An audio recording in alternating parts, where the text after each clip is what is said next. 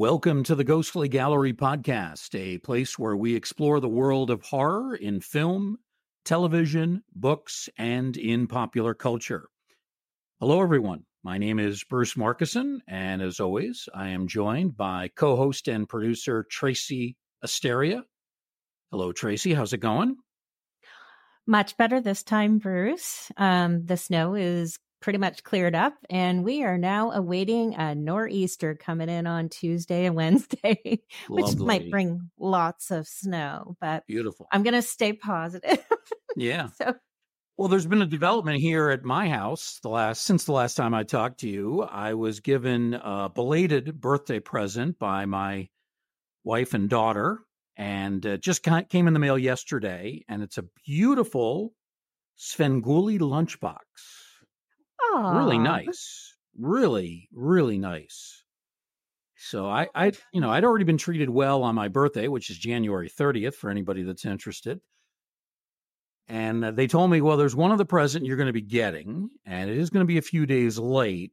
And it turned out to be really nice. So I've been watching Svengoolie on a regular basis now for a while. So it was kind of cool to get an official Svengoolie MeTV lunchbox added to my collection.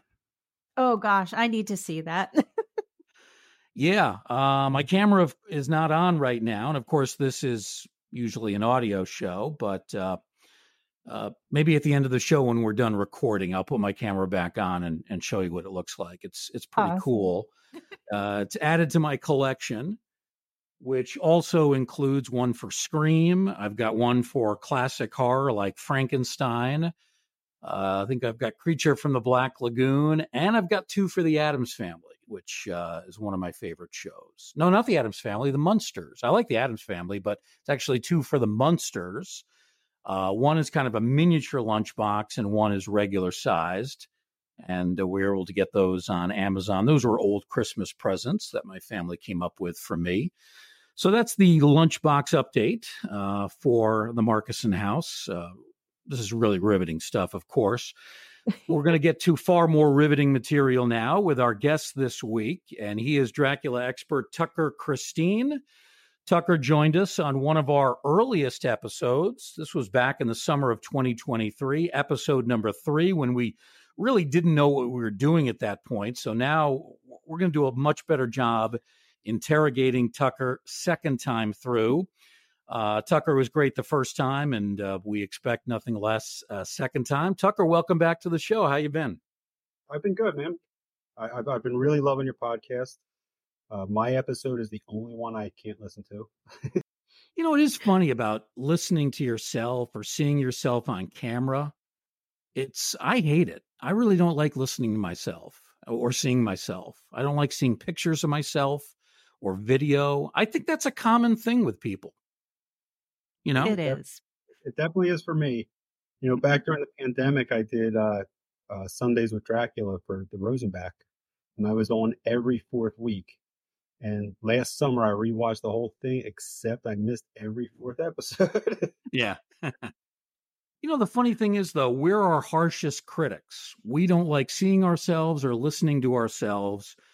But I think the reality is that we actually probably come across better than we think. We just, listening to ourselves, we pick apart every mistake. Not that we're necessarily making a lot of mistakes, but every time we hesitate or we maybe say something not as smoothly as we had planned, I think that's just kind of a natural thing. And I think most people, when they look at other people on camera or hear them on a microphone, they're not as critical. And I think they hear it and see it in a much better way. At least I'd like to think that is the case. Now, for those who are not familiar with Tucker, and we want you to be familiar with him because he does some great work in the area of Dracula. Tucker is the publisher of Dracula Beyond Stoker. It's a literary magazine that features articles related to the Dracula legend. The newest issue, number 3.5, is just out, and it focuses on stories involving Renfield and the so-called Bloofer lady, whom we'll explain later on.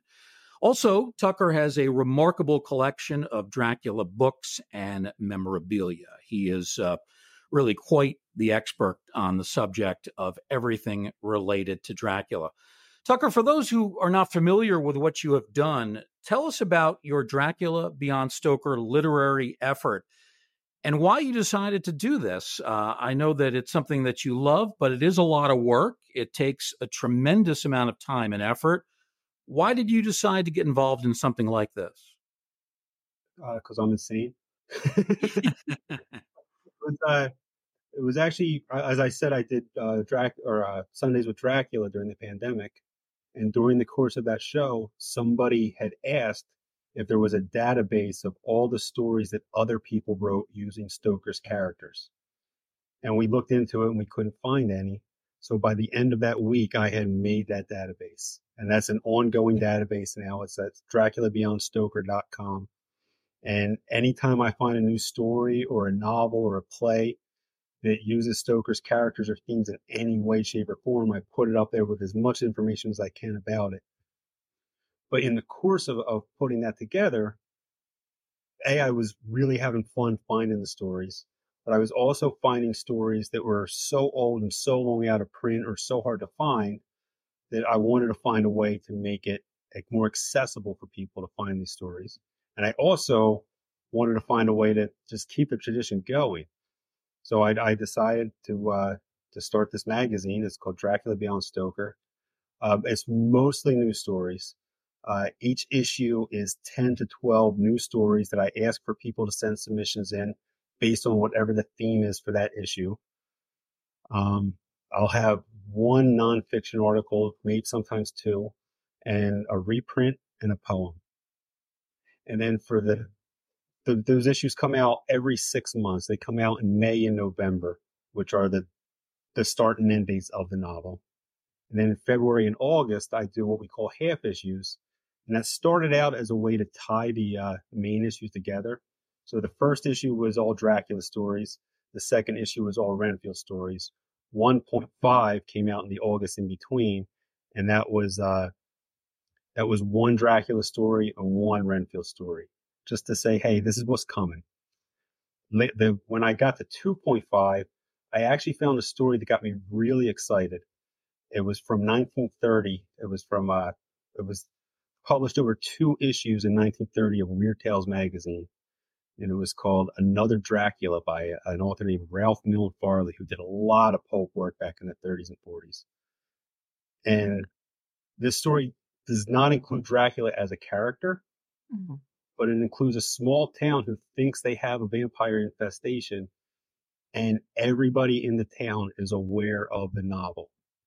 The Bela Lugosi movie hadn't come out yet, but the play was already popular.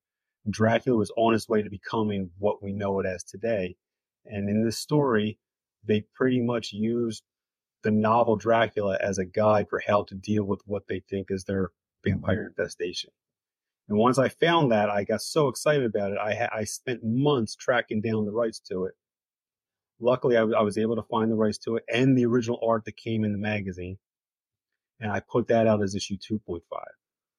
I got an artist out of Scotland by the name of Simon Chinook to do a really awesome cover for it. And it's a beautiful, beautiful cover. So would you mind chatting about maybe a couple of your collaborators that send in submissions to you? And if somebody was interested in sending or sharing some stories with you, how would they go about doing that? So the website for the magazine itself is dbspress.com. And that will have all the submission guidelines for it.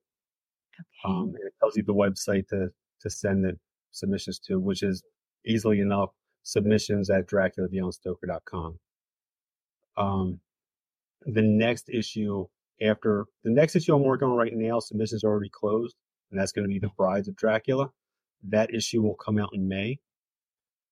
The issue after that will be The Suitors of Lucy. So it'll be Seward, Homewood, and Quincy, either together as adventurers or individually. However you want to write the story, you send it in, we'll take a look at it, and if it works, we'll put it in. As far as people that we've had in there, a regular collaborator is a guy by the name of Chris McCauley, who happens to be Baker Stoker's business partner in the Stokerverse. Baker Stoker is the great grandnephew of Bram Stoker. And he and Chris have taken upon themselves to try to bring all of Stoker's works together in a shared universe for a modern audience. They're doing it over short stories and novels and comic books and role-playing games and video games. They're really doing a hell of a job. I've got writers from all over the world. Laura Keating is out of Canada.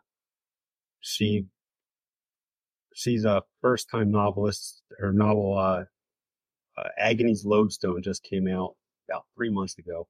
Right after was her Renfield story. She had her Agony's Lodestone come out, and it's fantastic. It's a found footage haunted woods story. It's really great. I've got writers out of Portugal. I've got writers for some reason, like half of the Renfield issue came from Australia and New Zealand. I don't know how that happened. I don't know. Oh, wow. So it seems like a lot of your collaborators and writers, they're from all around the world. Oh, that is fantastic to hear. Yeah, and one of them is someone we've had on a couple of times, Brian Forrest, Toothpickings, another standout writer as well. So, Tucker, you mentioned that issue 3.5, there's a story about Renfield. And I know Renfield is a really important character, not only for you, but for a lot of Dracula fans. Why do you think that is the case? What is it about Renfield that makes him such an important part of what Stoker did and what some of the films have done over the years? What makes Renfield such an important part of this entire canon of Dracula? I think Renfield's one of the more sympathetic characters. He gets sucked into this thing without wanting to. Throughout the book, he wants to be helpful to Van Helsing and Mina and Jonathan, and he's helpless. He can't. It's beyond his control.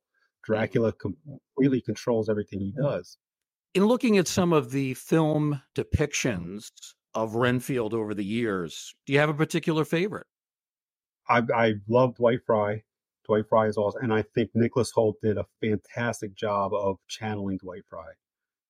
Yeah, especially in the beginning of that Renfield movie when they put him into the old movie, he did a great job of channeling that.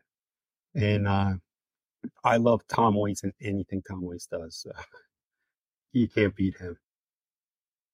And he was in the 1992 one, right? Yes, yeah. He was in the Coppola. Yeah. He works with Coppola a lot. Right. You know, I wonder what audiences thought of Dwight Frye, because even now, when we look back at that performance from 1931, it's still pretty striking. And we've been conditioned to expect a lot of craziness in horror films. But back then, that must have really been shocking to audiences to see that kind of a character on screen.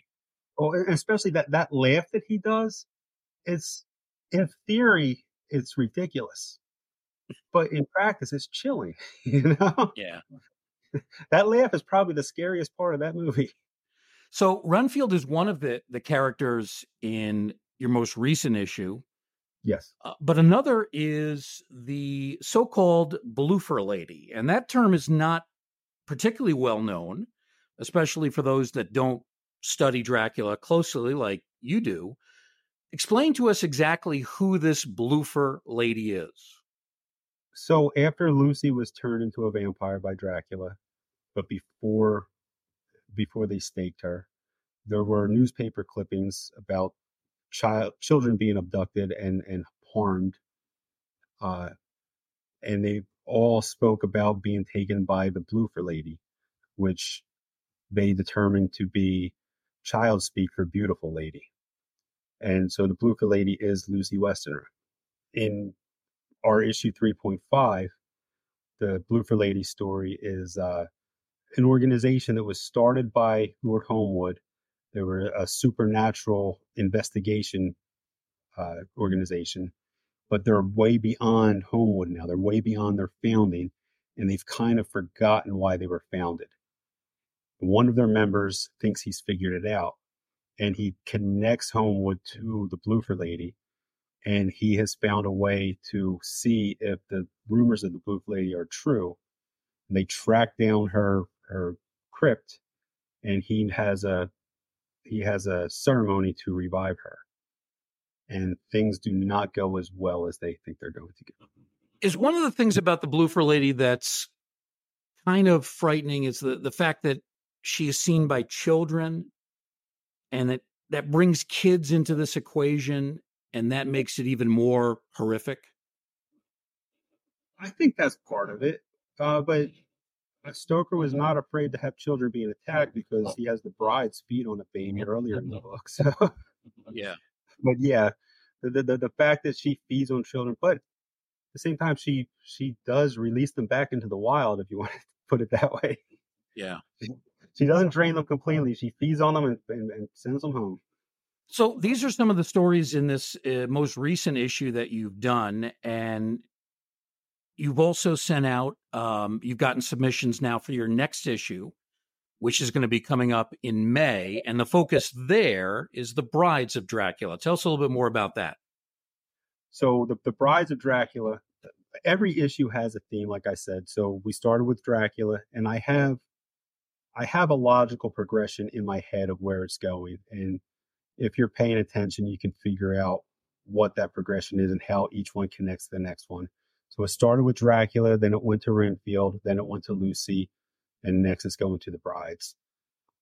And the Brides, I think, is a good prompt for writers because they're not tied down to the baggage of other characters that are more fleshed out. Because Stoker tells us absolutely nothing about the Brides. The only thing we know about the Brides is they live in the castle. There's 3 of them, you know? Yeah. That's about it. They get mad at Dracula because they say he never loved, you know? But other than that, the writers could take it wherever they want to go. They show us what they were beforehand, have them survive, have them, they cheated death somehow, and Van Helsing didn't get them. Show us what happens there. You know, show us what happens when Dracula leaves the castle and they're home alone for months on end. You know, it's interesting that he doesn't write much about them. They're talked about early in the book, and then I'm not sure if they actually even return later on. They return to be staked by Van Helsing. And that's toward the end? Yep. Yeah. They try to seduce Mina into joining them and leaving Van Helsing. And then he goes in the morning, he goes into the crypt and stakes him beheaded. Then you look at the history of Dracula films, they're not necessarily given that much attention. There was that one movie that Hammer did in the early 1960s, which really is excellent, The Brides of Dracula. I think it's one of the better Hammer vampire films. But then, other than that, it's not a subject matter that's really been delved into all that much. Any thoughts or theories as to why that might be? I think they're just following the tradition that Stoker set out. You know, they're there to look pretty. When they are there, they're just there to look pretty. Yeah. What did you think of the Hammer film? I assume you've seen it? It's been a long time since I've seen it, but yeah, I remember there's no Dracula in that one at all, though. It's just the Brides, right? There's a vampire, but he's not Dracula, and it's not Christopher Lee. It's a lesser-known actor, David Peel. Yeah. Yeah, so it's a good movie, but it's really not a Dracula movie. It is more centered on the Brides and on Van Helsing, who is there in the form, of course, of Peter Cushing. So this issue will be coming out in May, and this will be a full issue, right? That'll be a full issue, yes. And Tucker, for those who would like to subscribe, and not only pick up that issue, but have a yearly subscription, is there a way for them to do that? What's the best way? I'm really on an issue by issue basis. I don't really have a subscription service set up yet, but all the issues are available on dbspress.com. And you can purchase them. You can purchase them individually right there. You purchase them individually. I have some bundles up there, so you can save money by buying multiples together. There's no purchase link for the Brides one yet. once I have the stories finalized and know what my final page count is going to be, then I'll have it up there. Right. So we've talked a little bit about Renfield, and I want to bring up the movie that came out last year. It was in the spring of 2023, and you did reference it earlier. It's the movie with Nicholas Hoult and Nicolas Cage. And I know that you're a big fan of the film. Tell us what you like about the 2023 film version of Renfield. I really like, well, I like the beginning where they insert Cage and Holt into the 31 movie, but I love the humor because it's a sick sense of humor that it's got, and I like that it's a secret superhero movie. That's what I always tell people. I said, don't go into this expecting a horror movie. This is a secret superhero movie, and Renfield himself is the superhero. He eats those bugs and he gets his powers, and it's just a lot of fun. It's very comedic as well. It's not one that you should go in expecting this is going to be a serious, straight horror movie. It's also, I think, the perfect level of Nicolas Cage. Nicolas Cage can sometimes be over the top, and he skirts the line here. He's almost there, but he's just under the line, and he's like perfect. I have to confess, I hadn't been familiar with Nicholas Holt's work prior to that movie. I thought he was great here. He was really good, and he was also in a movie last year or 2 years ago called The Menu, and that's an ensemble piece, and he kind of disappears into that one, so other people outshine him. But the whole cast in that movie is really good.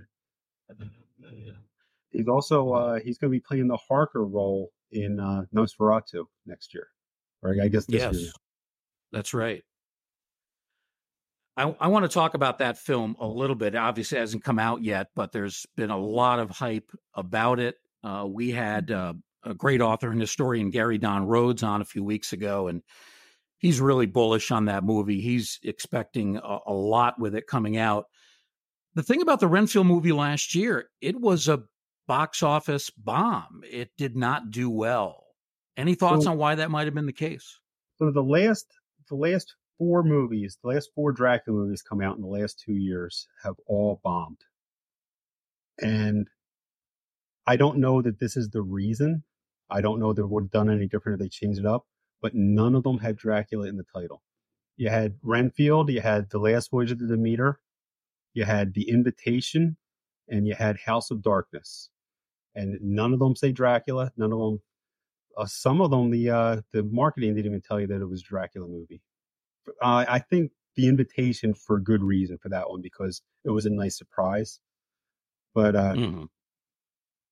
I like to think they might have done better if they let people know they were Dracula movies. I could be wrong. I saw The Invitation. I know that it didn't get great reviews. I thought it was pretty good. I thought that was the best of those four movies. I really like that one. Yeah. Yeah, I'm not sure why people didn't like it or why the reviewers didn't like it. I didn't see House of Darkness, so I can't comment on that one. House of Darkness, it was written and directed by Neil LaBute, he's a playwright, and it feels like a play when you're watching it. Yeah. I think there's only 4 people in the entire cast. It's mostly Justin Long and Kate Bosworth for like half the movie before anybody else comes in. That's the least of the 4. Let's say that. Yeah. The best of the 4, and that one was the least of the 4. Right. All right. Well, let's talk about one of the 4. And it's a movie that Tracy and I have talked about from time to time on this program. And that's The Last Voyage of the Demeter. It debuted in August of last year with a lot of anticipation. And it drew only mixed reviews. It also did very poorly at the box office. And I want to talk about that in a moment. But I liked it. Tracy thought it was pretty good, too. And I know that you really liked it. Tell us what it is about that movie that really hit a stride with you. I think that was different for a Dracula movie. They're not often attempting to be scary anymore, if that makes sense. And that one, at the very least, attempted to. It didn't always succeed, but it attempted to at least have some tension and be scary. Yeah. Whereas a lot of other Dracula movies, they're like, you know what's going on here. We're just going to show it to you, or we're going to make it funny, we're going to put a twist on it somehow. But that one actually attempted to be frightening. One of the criticisms I heard of it, some people didn't like the fact that it basically showed Dracula as an inhuman beast. We got very little of him, except at the very end, of him as a human being. Is that a legitimate criticism? I actually like that aspect of it. I like the concept that his human form is actually his disguise. And so I think they actually say that in the movie, that like he's actually the monster, and when he's a human, it's that has him disguising himself. And I like that idea. Yeah. I actually didn't like the end because I think he was too monstrous looking still at the end, and he's sitting there in a bar looking like a monster. It's like who's going to talk to this guy? Yeah. Mr. Hyde in the 1931 movie with Frederick March, where he's sitting in a bar and just looks absolutely ghastly, and yet a lot of people don't necessarily notice him. That's in a way that's kind of hard to believe.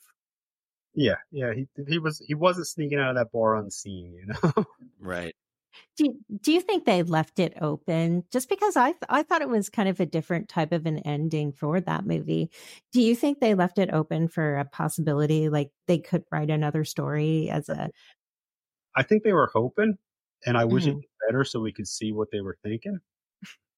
But I don't think we'll ever see what they had in mind. Now, like the other movies, it did poorly at the box office, and you mentioned the absence of Dracula in the title as a possible reason for all these movies struggling. There was also the issue of competition. It came out during the summer of 2023, which was dominated by two other films, Barbie and Oppenheimer. I think that's a considerable factor. Is it the only one? Are there other things at play here? There could be a million things at play. I mean, it had no real stars. It's like you said, it's got competition. I don't think a whole lot of horror movies did great last year. Yeah, it could be any number of things. But it was highly anticipated. We talked about it when we had you on and before the movie came out, and you were expecting big things. I was expecting big things. And in terms of its quality, I think it delivered, but certainly the numbers at the box office were not there. I almost think, Tucker, this is one of those films, they should have maybe looked at the landscape and said, you know, these other two movies, that's what everybody's talking about. Maybe we wait until October. Maybe we wait until Halloween.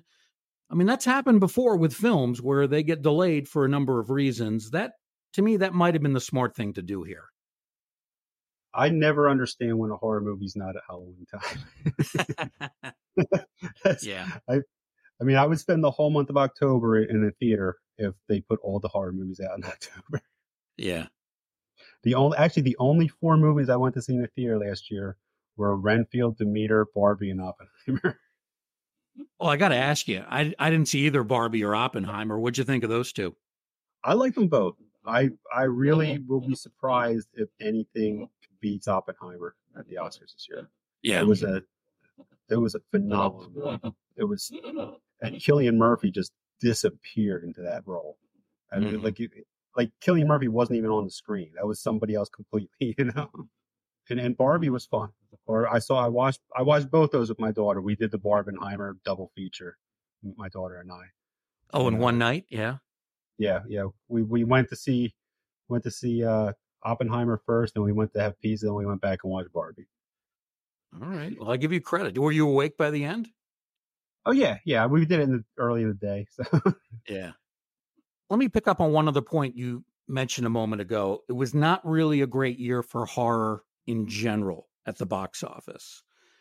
And I'm wondering if that might lead to more streaming films, more films that, you know, are targeted for one of the streaming channels. Tubi is doing a lot of, you know, made for Tubi horror. Not a lot of it's necessarily good, but there have been a couple of decent films that have come out of that. There was a film that came out last year, and I'm blanking on the title right now, Tracy might remember because we talked about it during one of the shows. It's the one that's set in the 1960s, where the village every year has this tradition on a Halloween night, and they're chasing down the character of Jack.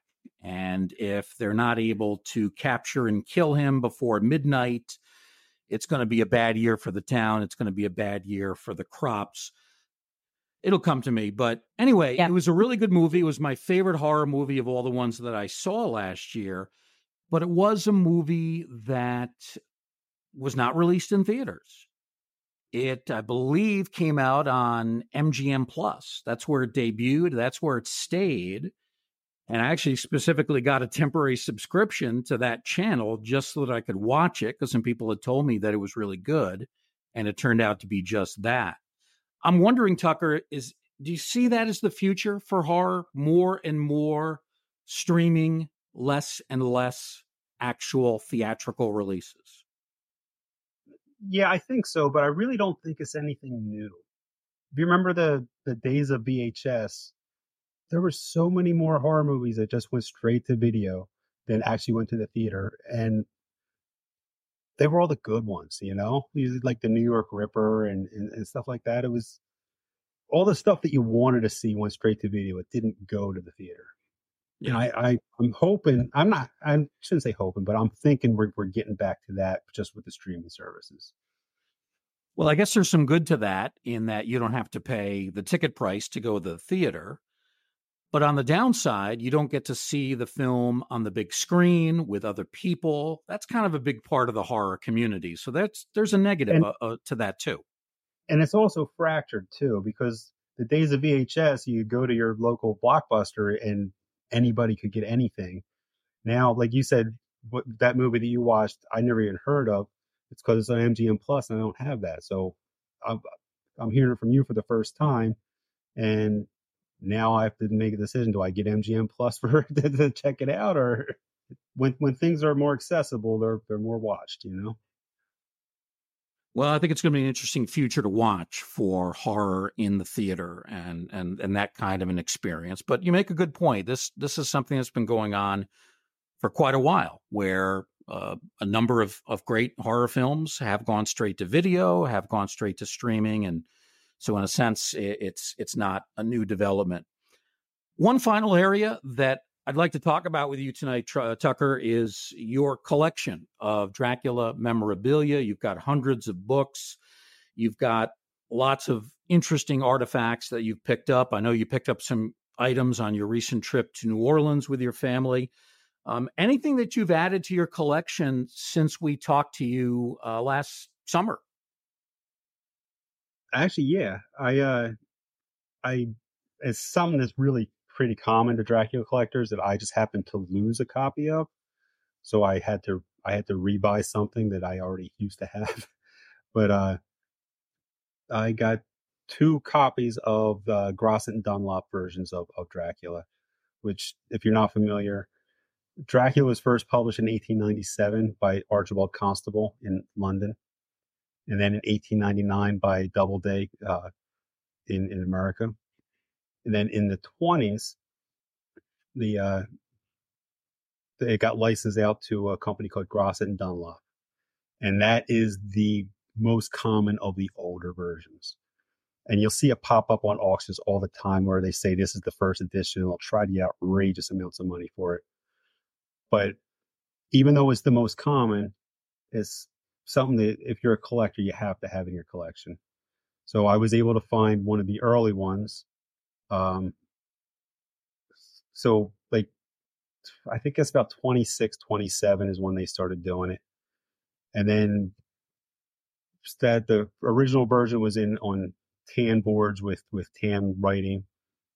And then when the movie came out, they did a version with 4 photographs from the Lugosi movie, and they put it in red boards with black writing. So I was able to actually get both the tan one and the red and black one. They're very hard to come by with original dust covers. So both of mine actually have facsimile dust covers. There is one more that is actually black with red lettering that I've seen twice now. but I've never been able to win the auction for the black with red right.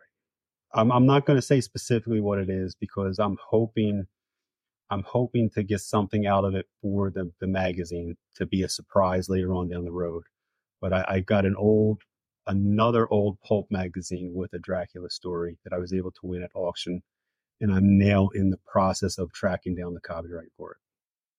Would you like to tell our listeners some of the events that you'll be going to over the next couple of months, just so they can keep an eye on where you're going to be? Sure. I go to a lot of events, usually over the summertime when they're more available, to sell the magazine and talk to fans and get to know people and everything. The next one is actually next weekend. I'll be at in Allentown, Pennsylvania. It's something called the Horror Sideshow Flea Market, and it's just a 1-day horror convention is what it is. So I'll be there selling books and talking to people. I think their guest list includes Tiffany Sheepus and Eddie Deason. I forget. That's a smaller one, so it's more obscure. It's geared towards the horror nerd, is what it's geared. Then in April, I'll be at the Trenton Punk Rock Flea Market. That's in Trenton, New Jersey. That one I've been to before. That's a lot of fun. Nice. They haven't announced guests for that yet, but the guests there are usually from the full spectrum. It's punk rock, so they have punk rock guests. They have last time they had video game guests. They had horror movie guests, and it's a lot of fun. The section that I go to, the vendors stay the same the whole weekend, but the main section of it, the vendors change day to day. So it's something. If you're going to go, it's worth getting a 2-day pass for because it changes up. I don't remember the exact date, but I'll be at Horror on Main in Harrisburg, Pennsylvania. I won't be selling anything, but I'll be at StokerCon, just walking around the floor in May. That's in San Diego. Oh, cool. Okay. And that's where I'm. Most of the writers in my book I've never actually met in person, so I'm hoping to meet a lot of them in person there. And all of that information is listed on your website as well. Is that right? Yeah. For your appearances? Perfect. Okay. Now I try to update that as soon as I have something confirmed. I try to update it. Sometimes I forget. Well, the magazine is a 1.5 man show, so yeah, it's me and Ed Pettit, who's been on the show. He's my consulting editor. Whenever I get stuck on something, he helps me with it. But for the most part, like 85% of it is all done by me. I don't think I've got to access the website. So. You mentioned the punk rock tie-in. You're a fan of that music? I'm a fan of some of it, not all. Yeah. I can say that for every genre of music. I'm a fan of some of it, not all of it. Well, the reason I ask that is a lot of people don't know that you are not only a Dracula expert and know so much about this topic, not only the books, but the films that have come out over the years, but you are also an accomplished musician. You've done theme music in the past for the Rosenbach series, Sundays with Dracula. I think you may have done Sundays with Frankenstein as well. I've done them all. And you've got concerts coming up. So tell us a little bit about your band and what kind of music you play. So I don't have any concerts coming up. I don't know where you heard that. But you said you were attending a concert, but I guess you're not performing. But you have a band. I'm just attending. Yeah. Yeah. My band is Pleated Gazelle. You can find us on Spotify and Apple Music and any streaming service really, and Bandcamp. And I say band is really just me. Occasionally, I think one song my daughter played on, but for the most part, it's just me. I do everything. And like you said, I've done the music for all of the Sundays with shows for the Rosenbach. So it was Dracula, Frankenstein, Jane Eyre, Sense and Sensibility, or was it Pride and Prejudice? I forget. And the one that's currently going on is Sherlock Mondays. I'm working on the next one now that I'm not allowed to say what it is yet, but Okay. Next fall. I've got all the music recorded. I just can't nail a mix. It's driving me nuts. It's like it's close. It's so close, but I just can't get it. And you do a lot of different genres of music as part of Pleated Gazelle? Yep. I do. My biggest influences, and I don't sound anything like them, but they're the ones that influence me, are Frank Zappa, Philip Glass, and King Crimson. They're my biggest influences, and as you see right there, they're pretty varied, and they're pretty odd. Yeah, well, that's very cool that you've got such diverse interests. Your music with Pleated Gazelle, and of course your love of Dracula and horror. Once again, the website for Tucker Christine and his literary magazine, Dracula Beyond Stoker, can be found at dbspress.com. Again, that's dbspress.com. There you can order issues of the magazine, Dracula Beyond Stoker. Issue 3.5 has just come out, and then the next full issue will be coming out in May. And again, that will that will be called The Brides of Dracula. That will be the theme. Again, that's coming up May of 2024. Tucker, as always, we appreciate your time and your insights. Thanks for being with us. Appreciate it. Thanks for having me. I love it. Again, our guest has been Tucker Christine. We're going to take a short break. And then when we come back, we're going to do a little bit of a 70th anniversary tribute to Creature from the Black Lagoon. The anniversary for that film, February 12th, 1954. Hard to believe it's been 70 years. We'll talk a little bit more about Creature coming up in just a moment. Stay with us right here on the Ghostly Gallery podcast.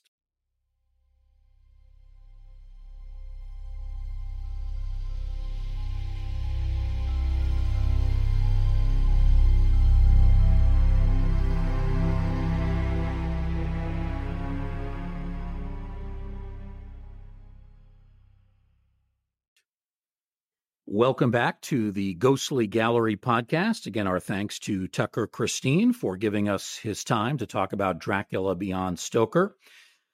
Now we're going to switch gears a little bit from vampires to Gilman creatures. February of 2024 actually marks the 70th anniversary of the iconic film, one of my favorites, Creature from the Black Lagoon.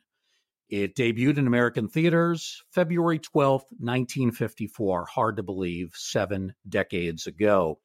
While the film lacks the big-name presence of a Karloff, a Chaney, or a Lugosi, it is still a classic film because of its creative story, excellent costuming and special effects, and also beautifully done underwater cinematography. It's really a striking movie.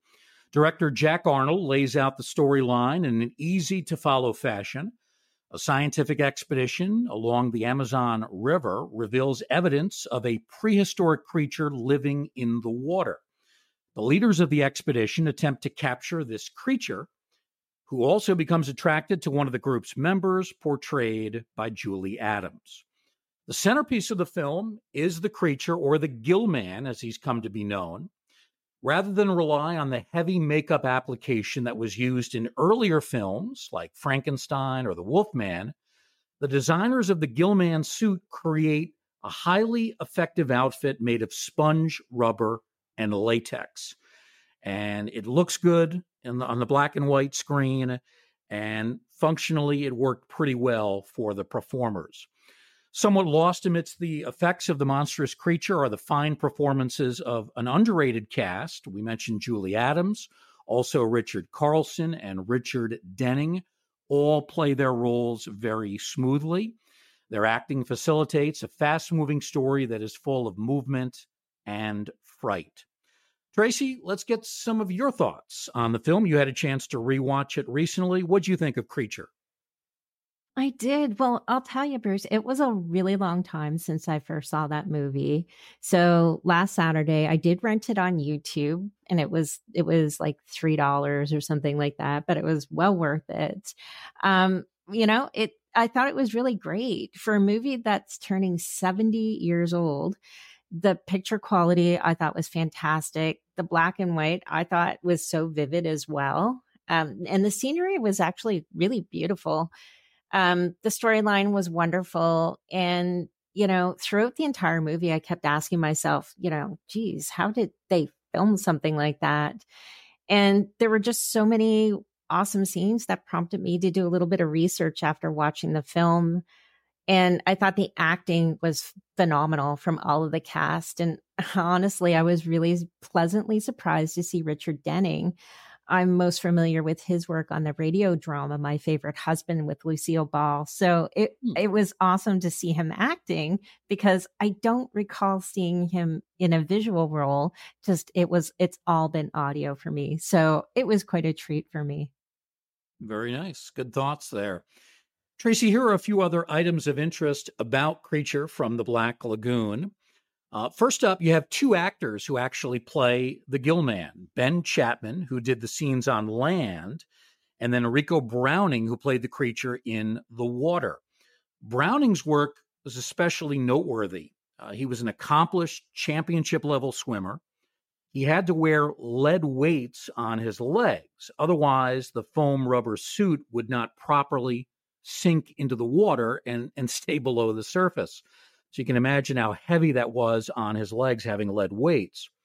The suit also absorbed water, making it heavier the longer that he swam. And to make matters even more difficult, Browning had to hold his breath for as many as 4 minutes at a time, which is just unbelievable. But Browning was great. Sadly, he was the last of the major monsters from Universal Studios in the 30s, 40s, and 50s. And we lost him not too long ago. He was the last surviving member of those great monsters portrayed in the Universal films and those black and white films from that era.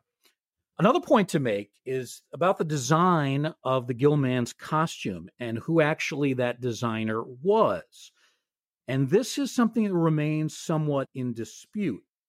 Most contemporary accounts now give the credit to Millicent Patrick as the creator or the designer of the Gill Man costume, instead of the film's primary makeup artist, Bud Westmore, who's listed in the credits. So a lot of people have kind of shifted from Westmore to Patrick. However, Rico Browning, at one of his last public appearances at the Monster Bash convention in Pennsylvania, actually cast some doubts on the theory that Patrick was the primary designer, saying that he believed two other lesser-known makeup artists at Universal actually deserved the credit over both Patrick and Westmore. So if we listen to what Browning says, it was really neither Patrick nor Westmore. It was two other people. He didn't remember their names. They were two other makeup artists who presumably worked under the leadership of Westmore. He believes they're the ones who deserve the credit. A final point about the film, it was shot in 3D, so theater goers had to wear special viewing glasses when watching in the movie theater. Generally, back in 1954 when the film was shown, when it was in larger theaters, they did show it in 3D. Those would be larger theaters located in big cities. But in smaller theaters in less populated neighborhoods, it was actually shown flat or without the 3D effect. Of course, now we watch the film today and we watch it flat as opposed to 3D, and it certainly is very effective in that area. Many historians regard Creature from the Black Lagoon as the last of the great Universal horror films. It's not a bad assessment, although I guess there might be another film or two that you could slip in there, but I would tend to agree. I think Creature is really the last of those great iconic movies. I think it's also safe to say that the Gill Man deserves its place alongside Dracula, Frankenstein, the Mummy, the Invisible Man, the Wolf Man, as one of the iconic monsters of that black and white era of horror movies.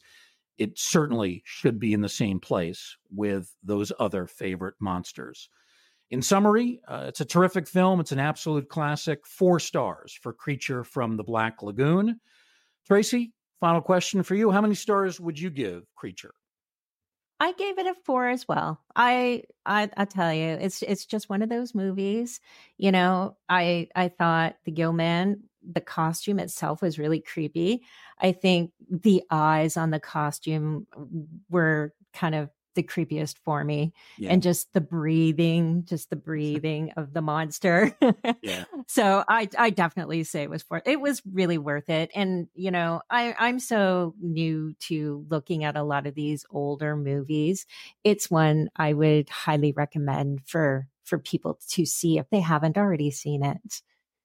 Absolutely. A classic is a film that holds up over time, and Creature from the Black Lagoon has done exactly that. Came out 70 years ago, and it's still as good for audiences today. Horror fans today, I think, would still appreciate it just as horror fans did in the early 1950s. Tracy, thanks for being with us again, for co-hosting and producing. Always appreciated. Thank you. Oh, thanks so much, Bruce. It's been fun. We thank Tracy. We thank our guest, Tucker Christine, and of course, all the listeners as well. We're happy that you have joined us over this last hour or so in this Museum of the Macabre. And we hope you'll join us next time right here in the Ghostly Gallery.